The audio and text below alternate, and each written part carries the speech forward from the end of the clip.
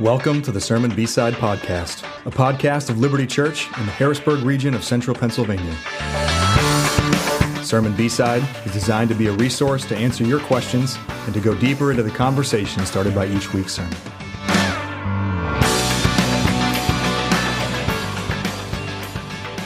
Hello, everyone, and welcome to another week of the Liberty B-Side Podcast. My name is Steve King. Alongside me is Bob Carvella. Bob, welcome to another podcast. Good to be back again, Steve. You literally just finished preaching. Hot off the press. Yes. So, how you feeling? I mean, I know when I am done preaching, I want nothing more than to go home and take a nap. Well, you know, here at Liberty, if people don't know, we have this great green room. So we come back, there's food everywhere, right? It's just like there's drinks. It's just like I'm getting a massage while we're recording this. Where is this room now, Steve? We do not have a green room like that. Yeah. So I feel that was a great great opportunity to preach. Was grateful for it.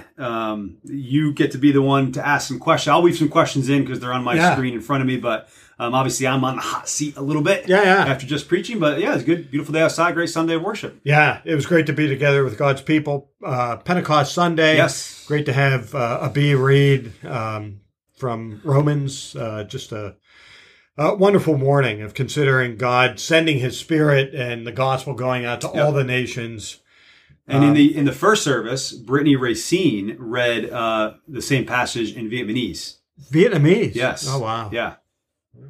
Hidden talents. Hidden talents. Well, it's a lot of skills out there. Yeah. It's always interesting when it's beautiful to hear scripture in other languages. Mm-hmm. And I'm always trying to see if I can discern or decipher any moment. Yeah. You know, and I think in Hindi, when Abi was reading, I could hear the moment where it was when we cry out, Abba, Father. Yes. That's the only thing I picked up. The only thing right? I got. Okay. Which I guess Abba is a Greek word, I guess. Okay. I'm assuming. Okay. So that's why it's probably Abba in there you go. Every language. It was close enough. Yeah. So I got that part. I was like, oh, that's where we are. Yeah. But it was great to hear. Yeah, great to hear them read in different languages, and it's awesome that God's goodness is for all people in all languages. Yes. Right? And so I think the sermon wasn't on all people because of their tongues, but it is great that it is God's goodness is for all people, even in their languages. Yeah. So that's a great transition to talking specifically about the sermon. Yeah. You covered Psalm 145, a section of that, and then also 1 Peter 1 and chapter 2, touching on providence and peace. Just maybe a 60 or 90 second high level for folks who may be listening to this on Tuesday, who need to be refreshed about what your sermon focused on. What were the main key takeaways that you would like people to know from your sermon? Yeah, so our sermon today was on God's goodness to all, right? So we're in this 9-sermon series on God's goodness, and God's goodness encompasses a range of pieces and aspects to it. And so God is good all the time. But what does that mean for us? It's like, well, that takes 9 sermons at least, if not more, to really figure that out. And so today was God's goodness to all.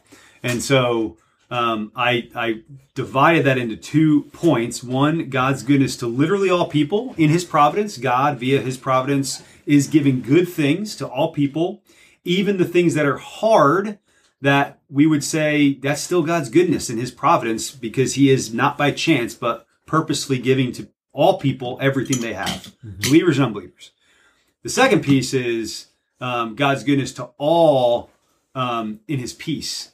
And so that all is no longer literally all people, but it's believers. So God's peace, the goodness that comes with God's peace, is for those with whom He has peace. Yeah. And so if you have God's peace, you are in the all to which that goodness comes. Yeah. Yeah. Yeah, and there are words like that in Scripture that sometimes have different meaning depending on the context, all being one of them. And I thought you brought that out really well today. World is another one. World has multiple meanings depending on the context of what's being discussed. So I really appreciated the points you made about just reminding us that those verses about like God is slow to anger and abounding in love, that certainly is true for believers, but you look around and if God was not slow to anger, wow, we would see a lot going on right now, especially in response to some of the things that are going on, even in this month. in the past several weeks, but he is slow to anger. He's abounding in love. He doesn't want anyone to perish, but his desire is for all to come. Yeah. And all of his chosen ones do come. That's a sure promise that we have. But then particularly the peace of Christ, that's something that only believers can truly experience. And that's available to us because of what Christ has done for us. Not that we qualify for that peace. He grants us that peace. Yeah, and I mentioned in the section on God's peace, how it's because of the peace we have with God that we even then have a greater understanding of the providence. Yeah. So, sometimes maybe, plainly talking to an unbeliever saying all the good and hard things of your life come from God. It's like they're not ascended to that thought yet. They don't agree with it yet necessarily. Mm-hmm. Well, as believers, it doesn't mean that then all the good things are obvious or the hard things are easy. Right. No, that doesn't happen just because we have peace with God. Yeah. But in the peace, we now have a deeper understanding of that providence. Yeah. Because now we can more fully understand the good and the hard things that come from God, and since them not being by chance, why that's good for us. Yeah. So the peace brings even more understanding of the providence. And that's where a number of the Psalms that I can think of are really helpful, because whether it's the psalmist David or another person who wrote a psalm, various psalms, they express that they don't understand what is happening in their life right now. It doesn't make sense. Whether it's something happening in their life that is difficult or hard and it doesn't make sense, or seeing other people who reject God openly prosper and it doesn't make sense. Right. But then oftentimes they look back and they're reminded of God's goodness in the past. He's never failed them. He's been faithful. He's been true. He's been just. Yep. And so that provides a foundation for them to say, I may not understand what's going on now, but I know that my God is good and that he is sovereign, that he's in control of everything. And so I'm going to trust in him even through this hard situation that I'm going through. Yeah, it's true. It's good. Bob, we had a couple questions come in. Right after the service. We know what last week, I think of the podcast, we said we were recording this right after the Sunday sermon. And so if you had questions, get them in. We had someone email a question, and then also someone sidled up to me after the service and asked a question as well. So I'll read them. Not that, usually I read them to Matt because Matt's the one who preached and I'm asking his questions. So I don't mean to be automatically asking you questions. I'm just putting them out there for either one of us to answer. So, okay. So you're not putting me, you're not turning this around. You're welcome, of course, to speak first, but that's not what I mean to be doing here. So, all right, the question came in. So one person had two questions. I'll actually read both of them. Do we allow people to ask more than one question? That's okay? It comes with an extra tithe. Okay. Yeah. I'm totally kidding. Totally kidding. All right. So, how do we live better in the right now? So I was talking about, really when we have God's peace, we experience that peace now, and we're being built up into more and more peace, more and more of salvation and for all eternity. Yeah. But we can have that peace now. Yes. And then he also asked how to combat sin with contentment, or battle even envy with contentment. So we do see, so he has two different separate questions there. One is about in God's peace, we can experience it now. How do we do that? One about God's providence. Hey, everybody gets good gifts from God, even the unbelievers. But when we see them prospering, gosh, that makes us envious. Yeah. Like, what do we do with that, right? When it seems like they're getting better gifts. That's right. Correct. Yep. So those were the two questions that came through. So, Bob, I'm happy to jump in if you want me to, or if you have an immediate thought that comes to mind, throw it out there. No, go ahead. Why don't you kick things off, and then I'll counterpunch. Yeah, sure. So the one on God's peace. So I likened, God's peace where I can sometimes think of God's peace as like a vacation that hasn't come yet. Yeah. It's like we know eternity will be filled with all this goodness. We know we have forgiveness in the work of Christ. We have peace with God, but we still struggle with hard things of life, suffering, pain, failures, whatever it may be, grief, death, sin. So is the peace we have with God just one of these things we get later?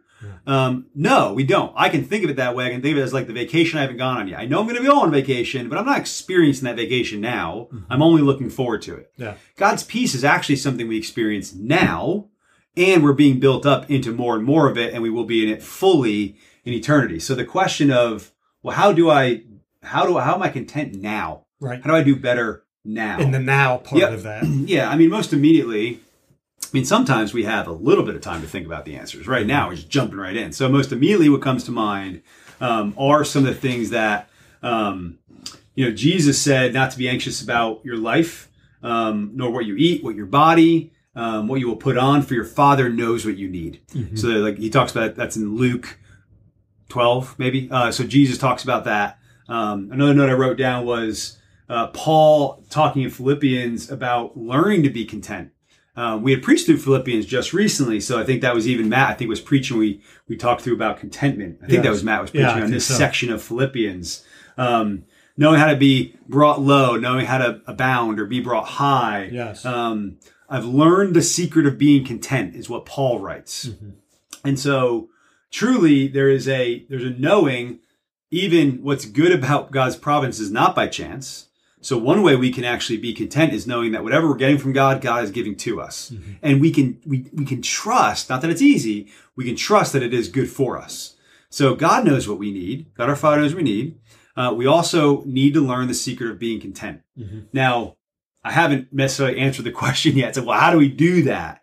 Some things that came to mind were forgiving others, just as we've been forgiven. Mm-hmm. Fleeing from sin and from temptation, rejoicing in the midst of all circumstances. So even in there's sorrow, when we have sorrow or sadness, we're rejoicing that God is faithful even in those moments. He's present with us.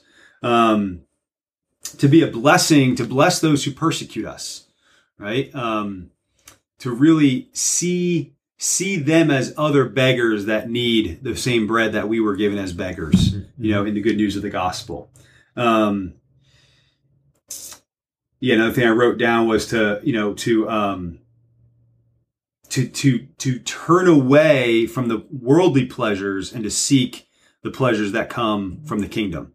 Thinking about even at times we turn away from our families or our close friends, going like the priority is service to God. So I think this, like the secret to contentment, I think what Paul talks about is not a secret like maybe we'd understand. Hey, Bob, let me give you a message. And once you hear the message, you got it. It's not like a secret, like a lotto ticket. The secret is a discipline and a reframing of the mind over the journey of your entire life. Yeah. And that still is hard, but that is how I think we most combat, or that's how we most experience the goodness of peace now. Yeah. Knowing that we do experience it now and it's building us up more and more of what will come.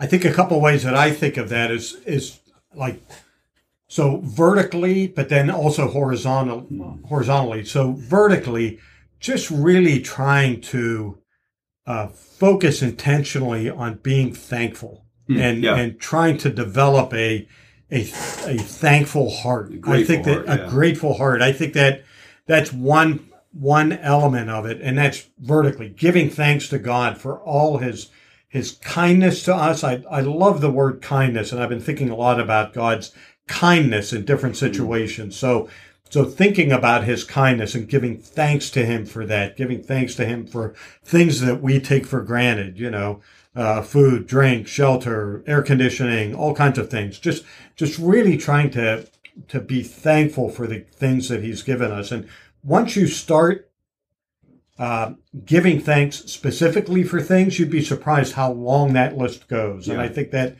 really helps to form our hearts to be thankful. And then horizontally, I think being in fellowship with other believers can really help us to live more at peace in the now, having fellowship, having people who build us up, who encourage us, all those one another's. Those aren't just random nice things that we're supposed to do for each other, but there's a purpose behind all of that. All of those one another's help to build us up, help us to be at peace with God and at peace with one another. Yeah. Another thing that comes to mind, Christ saying, in this world you will have trouble, but take heart, I have overcome the world. Yes. There's a piece of that, P-I-E-C-E, not God's peace. There's a part of that that helps, which is don't be surprised when things are hard. Don't be surprised when we are faced with pressures and failures. That's human experience. But also we know that all of that produces and leads to this hope that we have of what's to come. And I mentioned that today in the sermon, right? So it's from Romans 5. And so that's still hard. It's again like none of these answers are supposed, like, where is this best done? This is best done in a relationship, because even listening to a podcast or listening to an answer, hey, we run the risk of just coming across, well, here's an answer and go run with it, as much as, this confidence that we will have trouble and Christ overcome the world. Well, yeah, that's a foundational block to our hope.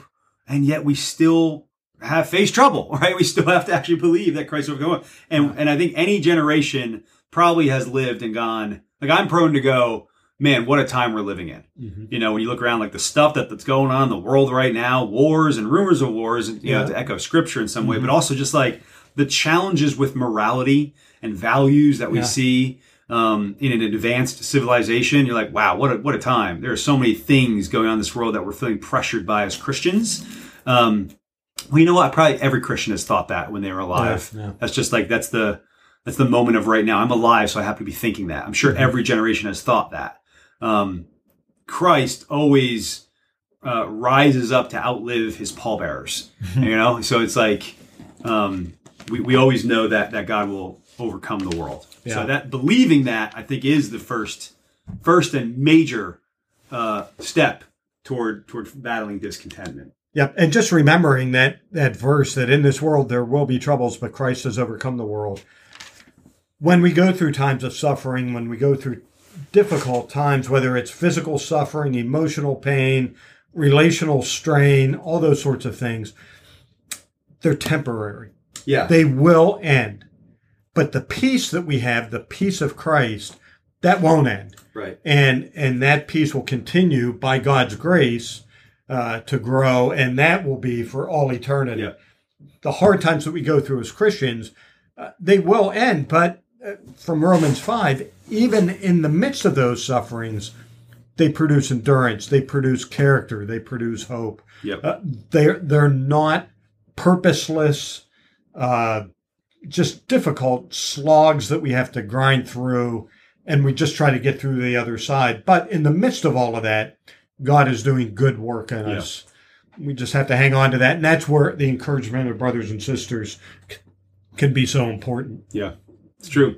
I know I read both these questions, and we've kind of bounced back and forth between them, I think is okay. To the one the precise ask of how do we combat and battle envy, I would say, we see that. I think I did mention Psalm 73 today, where the psalmist asked that, like, I see the arrogant, prospering, but we also see at the end of Psalm 73, the psalmist realizing that the best thing is to turn to God, to see that actually the ways of the wicked are folly, and true fulfillment comes in what God provides. And also maybe just practically, because I know the person did ask me this, like practically how to battle envy.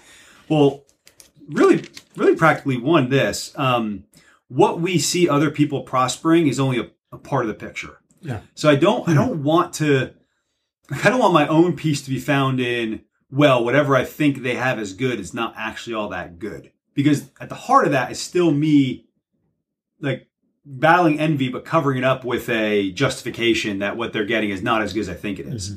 But there is a piece of that is what someone is getting, what we see other people receiving as prosper, like, that's not solving the greatest issues of the human heart. And for any one of us, we know we have these grand questions we have to answer with, where did I come from? Who am I? What's wrong with me? How do I solve that? Where am I going after I die? Like all these, the greatest questions in the foundational parts of the human experience, every person has. And so we see the wicked with more money and more vacations and fancier parties. That is something we can envy. or we can easily envy. Not that we Yep. should, but we do. Yeah. We do envy things like that and much more. Even more simple things that we can envy, just like someone has a bigger house, better car, a better vacation, whatever it may be. Yeah. You know, whatever. There's so many things we can envy. But we have to see ourselves as all wrestling with the same human condition. And that gratitude you mentioned before, one of the best ways to battle envy is with gratitude. Yeah. And if our gratitude is for what God has done for us, and then recognizing that we want that for the other person that we see around us in our lives, that will combat envy. Sure. As much as anything else. Because what we have in Christ, we should want for others.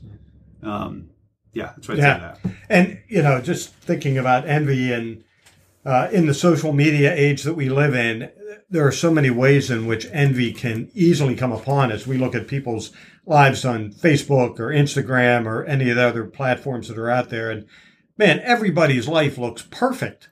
They drive the perfect car. They have the perfect home. They go on the perfect vacations. They look perfect. Everything about them looks perfect. But all we're seeing is an image, the image that they want out there. We're not seeing what's going on behind the scenes. And I'm not hoping that things behind the scenes are dark and dirty and that kind of stuff. But we all know that we live in a fallen world. We have aspects of our lives that we struggle with. Whether people know it or not, the big questions of life are there that they can maybe run from or ignore, but they're there and they probably are wrestling with them. But those kinds of things aren't the things they put out on social media. I know I don't. It's real easy to be able to look around and say, boy, my life doesn't seem to measure up to that person that I graduated from high school and, that seemed to barely make it through high school, and they're living in a great house and driving a great car. And what am I doing here? But you only see what people want you to see. Yeah. And envy itself is a very pervasive, sneaky thing. Even when we just are looking at other people's lives with a desire to appreciate or admire, that turns quickly to envy too. Like envy just kind of seeps in. And so, any one of us that's envious, yes, that is sin. But it's also part of the human condition of sin. It is sin that we both engage with, but it's also sin that we experience. Yes. It's part of our corruption. Yes. And so, so we got to battle that in different ways. And I do think gratitude is a real key to overcoming that. Here's the other question, or the other questioner that asked here. So, what do you say to the person or a person who does not experience the comfort of God directly, but seemingly only through the tangible work by hands of the faithful? Does the peace promised for believers take root and exist in knowledge or in feelings?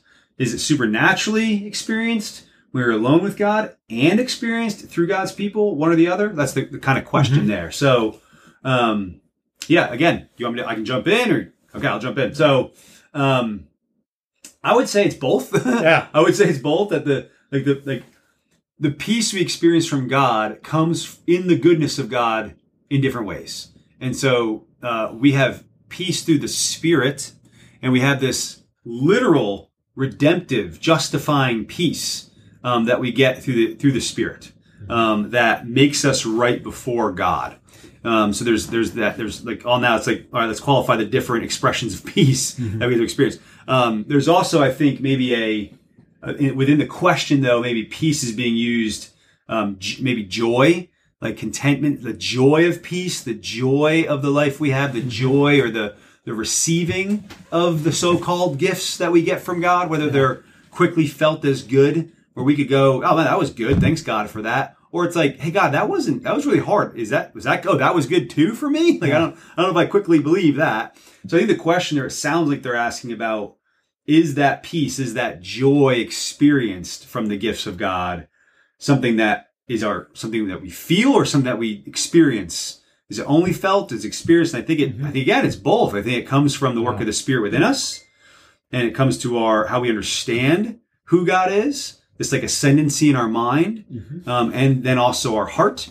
I also think it comes from the blessings and gifts of others to us. Yeah.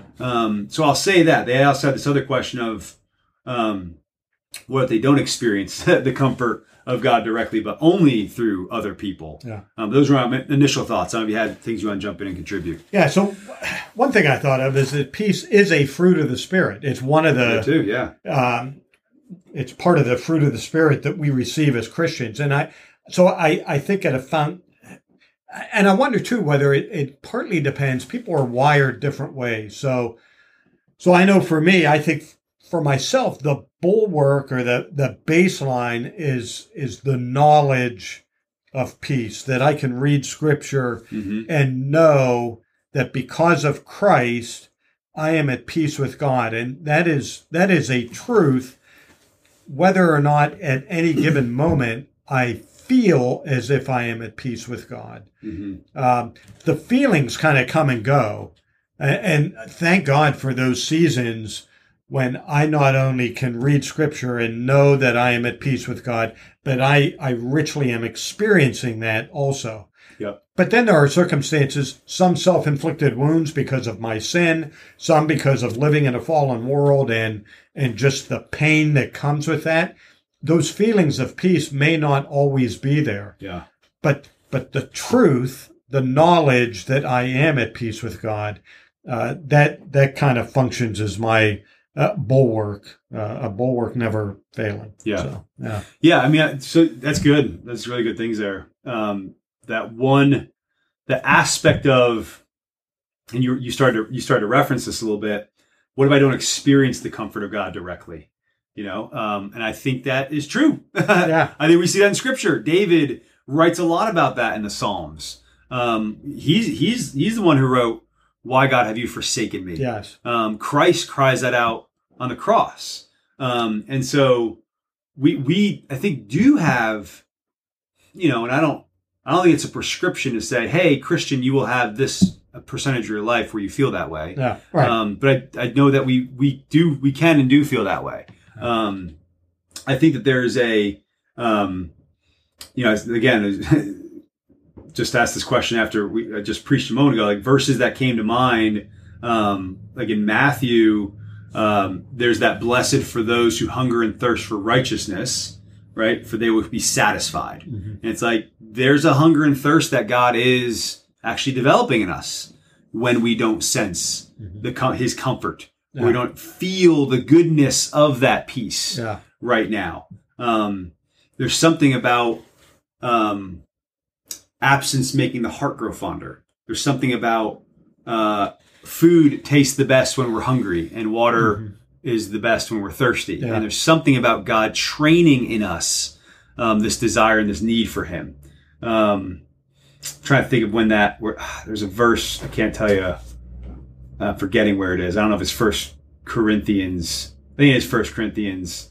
This I think is a little bit of a, it's 1 Corinthians, not 2nd, 12 or 13. We see now dimly, right? But we'll see fully. Then face to face. Yeah, then face to face, so in a mirror dimly. And that feels at times, I think that dimness feels like it's not there. Right. It's like, and so to this person or any one of us that would feel like, I don't know if God's, the goodness that comes with God's peace is really coming from God right now in the Spirit, or if it's only coming from others, I'd say that feels really normal. And in the moments that we're not feeling from others or from God, man, be grateful for where you're feeling it from others. And also in the moments where you're getting it mostly from the Spirit, be quick to share that with others, because other people need it now with and from you. So that's why we are meant to worship in community and be in community. We're called as God's people. We have individual agency and also do this collectively because God is giving peace to us, the goodness of God's peace we experience. And when we have the ups and downs of it, that's where the one others become even more crucial. Yeah, for sure. And, in a odd sort of way, I am somewhat encouraged that there are Christian brothers and sisters in the past whose lives were, really impacted by the gospel, and they were used in great ways for the gospel, but suffered from depression through a good bit of their lives. So sometimes you can feel, if you're in a slump like that, if you're suffering from depression, there must be something wrong with you. Yeah. And thankfully there are great opportunities now that weren't available back many years ago to help people going through times of depression. But, Spurgeon suffered with depression through his whole life. One of the, if you were to name 10 preachers from the time Christ ascended to now, who would be in your top 10? Spurgeon probably be in that list somewhere. And yet much of his life was characterized by bouts of severe depression. And yet he was useful for the purposes of God's kingdom. Yeah. And even in those sufferings, they probably in some ways sharpened his ministry. Yes. The credibility that gets built sometimes in your message. And, So I find that to be somewhat of an encouragement in an odd sort of way that doesn't mean that there is something functionally wrong with my faith. There might be some areas that I need to work on. There might be some help I need to invite in, brothers and sisters, trained people, whoever the case may be. But that just having those seasons of depression isn't necessarily a disqualifying factor. Yeah.